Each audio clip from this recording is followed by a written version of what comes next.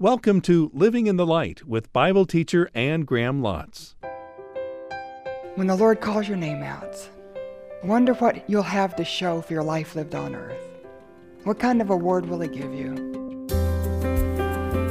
You're listening to Ann Graham Lotz in the introduction to her message today, reminding us we may be just watching the parade go by. Here's Ann. The story is told of a little boy who heard that the circus was coming to town. And he was so excited, and he was just dying to go to the circus. And he read the articles in the paper, and he looked at the advertisements, and he saw the posters. And he was so intrigued, and he wanted so much to go, but his parents couldn't afford a ticket, and didn't look like he would be able to. And then one day the mail came, and there was a special letter with his name on it, and his grandmother had heard that he wanted to go to the circus and should send him a ticket. And he was so excited, and the day for the circus came, and so he went downtown, and he stood beside the road, and the train pulled up, and the big door opened, and all the animals began coming off the train, and there were great big elephants with funny little silk satin hats and monkeys dancing on their back. And then came the horses that were bareback with the beautiful girls in ballerina costumes doing their dance on the bareback of the horses, and little dogs that were walking on their hind legs dressed in little clothes, and people on stilts, and lions and tigers in cages roaring. And then came the clowns, all the funny clowns, some with funny faces and some with sad faces and big red noses. And this one clown came to this little boy and stuck out his hand, and the little boy gave him his ticket, and the clown went on down the road, and the little boy was thrilled. He was so excited. And he went home that night, and he was telling his parents about it around the supper table, and he said, "You won't believe what I saw, the big elephants and the horses with the dancing girls and the little dogs walking on their hind legs." And the father said, "Well, what did you think about the trapeze artists?" And he said, "Trapeze artists?" And he said, "Yeah, the people that swing through the air and they do flips and they catch each other." And the little boy said, "I didn't see anything like that." And then the mother said, "Well, what did you think about the lion that jumped through the hoop of fire?" And he said, "Well, I didn't see anything like that." And they said, "Well, what did you see?" So he explained how the train pulled up and all the animals got off. And finally the father said, "Didn't you go into the tent?" And he said, "What tent?" And he said, "The tent at the end of the street." And then the father said, "Son, you never went to the circus. You were just standing watching the parade go by." And I thought about that story and thought about a lot of people within church today. And we talk about knowing God, and we get excited when we hear beautiful music, and we go and we hear a sermon and all that. But how many of us are just standing on the sidelines watching the parade go by? And we don't have our own experience with God. We're reading somebody else's book, somebody else's testimony, thrilled at somebody else's experience, but do you have your own experience with God? Are you experiencing God? How do you experience God? Jesus is enough to not only know God exactly as He is, not only enough to know God personally in a right relationship, but Jesus Christ is enough to know God by experience in your life through a faith-anchored, purpose-driven, glory-bound life. So you open your Bibles to Hebrews chapter 11, and let's look together at these characters. And before we do, the writer to the Hebrews just introduces it and says, if you want to experience God, you need to have a faith-anchored life, faith that's anchored in the Word of God. And faith is absolutely essential to experiencing God, because 1 John 5:6 says, the victory that overcomes the world is your faith. You'll have no victory without faith. Matthew 9:29, Jesus said, according to your faith be it unto you. You won't have answers to prayer unless you have faith. Romans 4:3 says, the just shall live by faith. You won't even be able to live in a right relationship with God without faith. And then, of course, Hebrews 11:6 that says, without faith, it's impossible to please God. No way you're going to live a life pleasing to God unless you have faith. And the faith we're talking about is faith that is anchored and rooted in the Word of God. And so the writer to the Hebrews says, when your faith is anchored in the Word of God, you can be totally certain of hope. Verse 1. Now, faith is being sure of what we hope for and certain of what we don't see. And biblical hope is different from the kind of hope that you and I think of. When I think of hope, I think of, well, I hope so. I really hope this happens. It may not, but I really hope it will. And biblical hope is not like that. Biblical hope is absolute certainty. You know it's going to happen. It just hasn't happened yet. It's like, I hope I'm going home this next week. And it doesn't mean I may not go home. It means I'm going home. I just haven't gone yet. And that's biblical hope, that you know something, even though you don't possess it, you don't see it yet. So some of the things that biblically I hope for, I hope that all things work together for good in my life. It doesn't mean they might not. It means that they haven't worked together for good yet. Not all the things in my life haven't worked together for good, but I know they will. I'm certain they will because of Romans 8:28. My faith is rooted in God's word. I hope that I will reap if I faint not. So if I don't grow weary in well-doing, I'll reap if I faint not. That doesn't mean I may not reap. It means I know I'm going to reap, I just haven't reaped yet because my faith is anchored in Galatians 6:9 that says I will. And I hope that God's word will not return void. As I share it with you, I hope that it will bear fruit and won't return void. It doesn't mean that it may return void. It means I haven't seen it come back yet, but I know it's not going to return void because my faith is anchored in Isaiah 55:11. And I hope that there's the power in the cross to change lives. It doesn't mean there may not be power in the cross to change lives. It means I know there will be. I haven't seen everybody's life changed yet, but I know it will be because of Romans 1:16. It says there's a power in the gospel to change lives. I hope that Jesus is coming back to receive me to himself. It doesn't mean that he may not come back to receive me to himself. It just means I haven't seen him come back yet. But my faith is anchored in John 14:3. I know he's coming back to receive me to himself. And I hope that my Father's house is being prepared for me. It doesn't mean maybe it's not being prepared for me. It means I just haven't gotten there yet to possess it. But I know it's being prepared because of John 14:2. You see? Your faith is anchored in the Word of God, not in your feelings, not in your emotions, not in your circumstances. And when your faith is anchored in the Word of God, you're absolutely certain of hope. The things that you haven't experienced yet, the things you don't possess yet, the things that haven't been fulfilled yet, that you haven't seen yet, but you know you will because God's Word says so. So you're certain of hope. Hebrews 6:19 says, we have this hope as an anchor for the soul, firm and secure. It enters the inner sanctuary behind the curtain where Jesus, who went before us, has entered on our behalf. So you can be absolutely certain of hope when your faith is anchored in God's word. And secondly, you can be absolutely certain of honor. And in verse 2, it says, this is what the ancients were commended for. And in verse 4, it says they're commended. In verse 5, it says they're commended. Verse 39, it says they're all commended. And so these people that are listed in chapter 11, they all lived for the purpose of bringing glory and honor to God, and they had that sense of God's approval. God was pleased with them. They had his blessing in their lives. And it's because they were purpose-driven, as we're going to see in a moment, but they were absolutely certain that when they lived their life in obedience to God's will and in accordance to his way and in obedience to his word, that God would honor them and they would have a heavenly reward. It's Paul in Timothy. Do you remember the last thing that he wrote? In 2 Timothy chapter 4, he says, I'm already being poured out like a drink offering, and the time has come for my departure. I have fought the good fight. I have finished the race. I have kept the faith. Now look at him being certain of the honor to come. Now there is in store for me the crown of righteousness, which the Lord, the righteous judge, will award to me on that day, not only to me, but also to all those who have longed for his appearing. And there's something in Scripture that sometimes we don't talk that much about, but it's when you live your life for the glory of God, in obedience to his word, in accordance with his will, doing things his way, you're going to be rewarded. You can be certain of honor to come. And that's important because down in this life, we are tempted to live for the world's honor and the world's glory and the world's pleasure, and we care about the opinions of other people. But when you're certain of honor to come, somehow what this world offers just doesn't seem as important anymore. And you begin to set your sights on things in eternity, and you live for the well done, good and faithful servant that will be the honor that the King will bestow on you for living a life for him. And maybe it involves more than that. Who knows what the honor is going to be? But in Revelation chapter 22, one of the last things that Jesus says to us, chapter 22, verse 12, he says, behold, I'm coming soon. My reward is with me, and I will give to everyone according to what he has done. You know, when I was a little girl, my daddy traveled all the time. And when he left home, my mother sort of ignored his goings. And so it wasn't a big deal when he left. And, oh, your daddy's gone again today. And so she just, really played that down. But when he came home, it was a big deal. And we went out to meet him at the train station. And we brought him back home. And we all went through his bags because he always had something for us.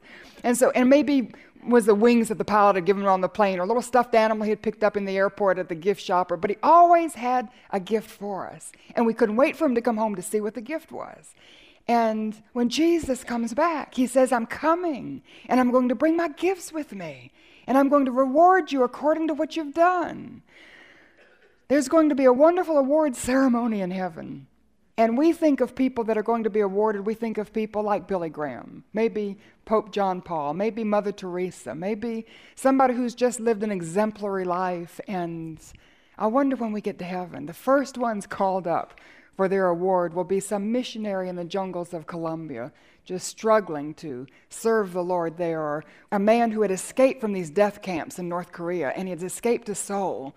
And it said that he had placed his faith in Christ because when he was in the death camps in North Korea, there was a person who had professed faith in Jesus Christ, and he was threatened that they would kill him if he didn't recant his faith, and he refused, and they killed him. And that so impressed this man that he gave his heart to Christ, and he escaped to Seoul to give his testimony. And I think when we get to heaven, God's going to single out of the huge crowd that person who gave his life in the death camp and said, I saw what you did and you gave your life for him, and because you did, here's someone who came to faith because of you. And, it's going to be people that are called up that we've never heard of. People that are faithful, where God's planted them, seeking to live their lives for the glory of God and to make him known where they've been planted. And there'll be some people I know who have big names on it because they've been faithful to, and I don't mean to put people down like that, but I think it's going to be amazing. It's going to be a wonderful time when the Lord calls your name out. I wonder what you'll have to show for your life lived on earth. What kind of award will he give you? And I don't know, I wonder if maybe if we've been faithful in service down here, if he'll give us more opportunity to serve him up there. Maybe it'll just be more responsibility. One of the things I want him to give me, I want to see the pleasure on his face when he sees my children. Just the joy of living for that. Maybe it will just be the smile on his face as he sees me, or as he sees you. And we just know that our King is pleased. Maybe that's all the award it will be. Corinthians tells us that our life, when we live it, is either like wood, hay, and stubble, and it passes through the fire of God's holiness and it's burned up because we've wasted our lives, still saved, but as though by fire. Or our lives can be like gold, silver, precious stones pass through that fire of God's holiness, and we have something to show for a life lived down here because we've lived it in obedience to his word, in accordance with his will, doing things his way. And it's like gold, silver, precious stones. And then the Bible says that it's like a crown that he gives us in reward for a life that's lived for him down here. And I wonder if our honor is going to be a crown that then we can place at his nail-pierced feet.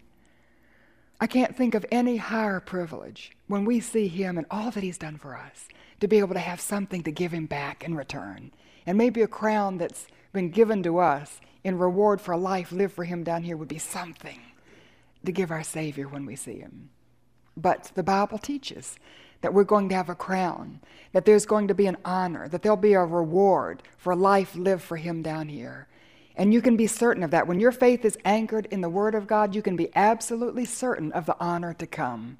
And so whatever this world offers, it's temporary, it's fleeting. And the world is very fickle. They can be pleased with you today and dump you tomorrow, and it just all comes and goes, and who cares? We're not living for this world's treasures. We're living for the honor that's going to come when God himself will give us a sense of his approval. Well done, thou good and faithful servant, and reward us in a way that perhaps we can then turn back and give him as our gift of love for all that he's done for us. We can be certain of honor to come. We can be certain of hope. We can be certain of him when your faith is anchored in God's word. Certain of his power. Verse 3. By faith we understand that the universe was formed at God's command, so that what is seen was not made out of what was visible. And when our faith is anchored in the word of God, we're absolutely certain that he has power to create change. And isn't that going back to Genesis chapter 1, when we see that he created everything with the power of his word? And his word went forth and he transformed the world. And he is our creator. And I'll just digress for a moment, because so much evolution is being taught today, and it's accepted in our schools almost as facts. And yet evolution actually is an expression of rebellion against the Creator. Because if you believe in evolution, that you just evolved from some amoeba in some prehistoric pool, or some cell, or some big bang, or whatever, then really you're saying that your life is a cosmic accident, that you don't belong to anybody, that you don't have to give an account of your life to anybody, that you just sort of come in the beginning and that you snuff out in the end, and your life has no purpose and no meaning, and that's totally contradictory to the Word of God. And the Word of God tells you and me that we were created by God in his image. You know what that means? That means that you are created with the capacity to know your Creator. That's what sets us apart from the animals, isn't it? That we can know God exactly and personally and experientially. We have a capacity to have a relationship with our Creator that's unique. And you can be absolutely certain of Him, that He's your Creator. But I think certain also of His power, not only to create you and me, but His power to change through His Word. And I think as we're concentrating on reading, studying, teaching the Scriptures, you need to nail that one down, that you're absolutely certain of the power of God to go through His Word and clothe His Word to change lives as you give it out. And people come to me and say, Ann, how can you be so confident in God's Word? How can you be so confident it's going to make a difference? How can you be so confident that the power of the cross is there to change life and to cleanse of sin? And how can you? Because my faith is rooted in the Word of God. And I know this is God's Word. He's a gentleman. He doesn't lie. He keeps His Word. And I take Him at His Word. And His Word says those things. And His Word, because it's inspired by the Holy Spirit, it's clothed with its own power. And so when you give out God's Word, you're not just giving out nouns and pronouns. You're giving out eternal truth that has the life of God in the Word, so to speak, and that it doesn't return void when you share it. And I'm absolutely certain of the power of His Word to change lives. It changed planet Earth back in chapter 1, remember, through the preparation of the Spirit. Every day His Word going forth, every day there was a change until planet Earth that was without form, void, and darkness, a fluid-like condition, was totally transformed into a place that brought God pleasure, a beautiful place, a place in which He could see His own image reflected through man who lived on planet Earth. And if God could do that back then, through the proclamation of His Word and the preparation of the Spirit, why do you think He can't do it today? Not only with planets, but with lives. People whose lives are without form, they have no purpose, no meaning, that are in darkened condition, depressed, no joy, and fluid-like condition. They're not going anywhere and inconsistent and just existing. And then the Word comes into their lives and the Holy Spirit begins to hover as we pray, and God has the power through His Word to change lives today. And I know that because His Word says so, and I know that by experience at this point. I've seen Him do it, and you all yourselves can give testimony to that. We know we're absolutely certain of His power, the power of His Word, and absolutely certain of His presence. Dropping down to verse 6, without faith it's impossible to please God, because anyone who comes to Him must believe that He exists and that He rewards those who earnestly seek Him. And when my faith is anchored in the Word of God, I'm absolutely certain that I can come to Him. Don't you love that thought? You can come to Him, believing that He exists, that He is who He says He is, that He's exactly as He reveals Himself through the person of Jesus Christ, exactly as He reveals Himself through the pages of your Bible. And you believe Him exactly as He's revealed to be through the person of Jesus Christ, and you come to Him, and He'll reward you. And you know what the reward is? That you can know Him. That not only does He answer your prayers, but He gives you a personal, experiential relationship with a living God. And I'm absolutely certain of His presence, that I can come into His presence, that I can know Him in a personal relationship through Jesus Christ, that He will reward my seeking by revealing Himself to me, and I can enter into that kind of relationship. So when my faith is anchored in the Word of God, I'm absolutely certain of hope, and I'm certain of honor, and I'm certain of Him. And what is your faith anchored?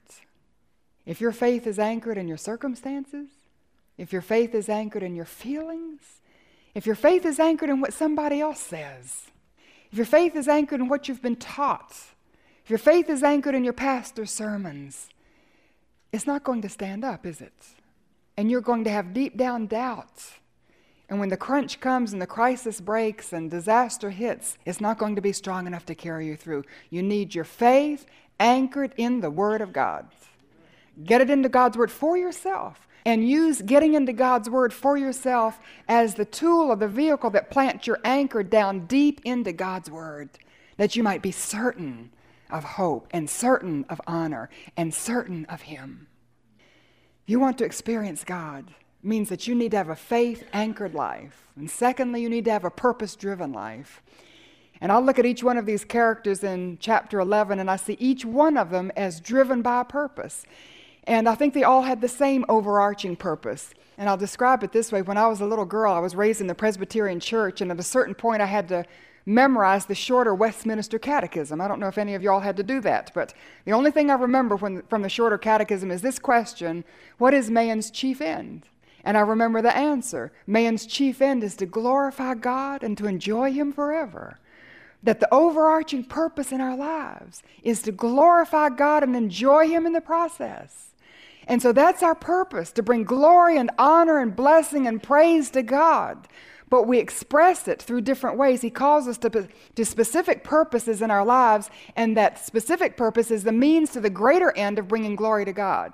So each one of these characters had a specific purpose that God had outlined for them, but they all achieved the greater purpose of bringing glory to God. The first one in the list is Abel in verse 4. And I see him as expressing his specific purpose through dedication to the gospel. And let me explain it this way, because Abel was the son of Adam and Eve, and he had an older brother, Cain. And Cain and Abel were both seeking to worship God, and it must have been when Adam and Eve were separated from God and driven from the garden, and God clothed them in the skins of animals, that He must have taught them at that point that in order to come back into His presence, there had to be the shedding of blood. There had to be a sacrifice to take away sin in order to have a relationship with Him. Because we find in the very next generation, with Cain and Abel, we find them sacrificing. And Abel sacrificed a blood sacrifice, coming back into a relationship with God through a blood sacrifice. Cain, on the other hand, was a farmer. And so he thought, well, I'm not going to come through a blood sacrifice. That's a messy old thing, and I'm just going to come the way I want. And so he sacrificed some of his fruits and vegetables and his grain, and God came to him and said, Cain, that's not acceptable. And Cain got angry, and instead of just saying, God, thank you for pointing it out to me, and thank you, if you want a blood sacrifice, that's what I'll do because I want a relationship with you. Instead, Cain, in the pride of his heart, was offended that his way wasn't good enough. And he got so offended, and he let the anger build up in him. He so resented his brother, who was accepted by God, that he took his brother out in the field and he slew him. Cain murdered Abel. And Abel, whom I'm sure was aware of the rising tension and anger and bitterness and resentment, instead of backing off and just deciding, well, I'm not going to sacrifice in front of my brother, and I'm not going to approach God this way, it's so offensive to him, and I don't want to offend my brother, Abel just kept right on sacrificing, knowing that that was the way to enter into a right relationship with God, and it cost him his life. And so I see in Abel someone who was willing to stake his claim in the gospel, even when it was offensive to his brother. Now, who is your Cain? Abel gave his life for the truth, that the only way to come to God is through a blood sacrifice. Now here's Anne with this final word. Abel made the decision to live in a contrast to the rest of the world of his day, a fact that was evidenced by the sacrifice he brought to God, a blood sacrifice when his brother gave God whatever he felt like giving. In so doing, Abel revealed a submissive obedience to God's word. And Abel's attitude toward the grievances in his life, when his brother reacted with anger and bitterness, revealed a sweet acceptance of God's will, even when it included hardship and suffering. While his brother rebelled against God, Abel turned to God. As a result, his life was different from Cain's life in the civilization that followed. Jesus described the powerful witness of a life that's different when he described it as the light of the world. The primary value of light rests in the fact that it's so different from the darkness. And Jesus described a powerful witness as being like the salt of the earth. Salt is also very different from whatever it's placed on. It not only draws out flavor, but it makes people thirsty. How much of a contrast is there between your life and the life of your neighbor who doesn't know God? Are you so afraid of offending those around you that your salt has lost its savor? Your light is hidden under a bushel. Are you basically denying who you are? The Bible says, by faith, Abel offered a better sacrifice than Cain did. By faith, he was commended as a righteous man when God spoke well of his offering. And by faith, he still speaks, even though he's dead. Wouldn't it be wonderful if, like Abel, you're remembered throughout all the generations as one who lifted up the light of truth and made people thirsty for God? Living in the Light is a weekly study in God's Word with teacher and author Anne Graham Lotz. Learn to listen to His voice. Then start making the choice to keep on going and believing and trusting who God is. Go to AnneGrahamLotz.org. Take advantage of the many helpful free resources to get you started. Join us again for Living in the Light.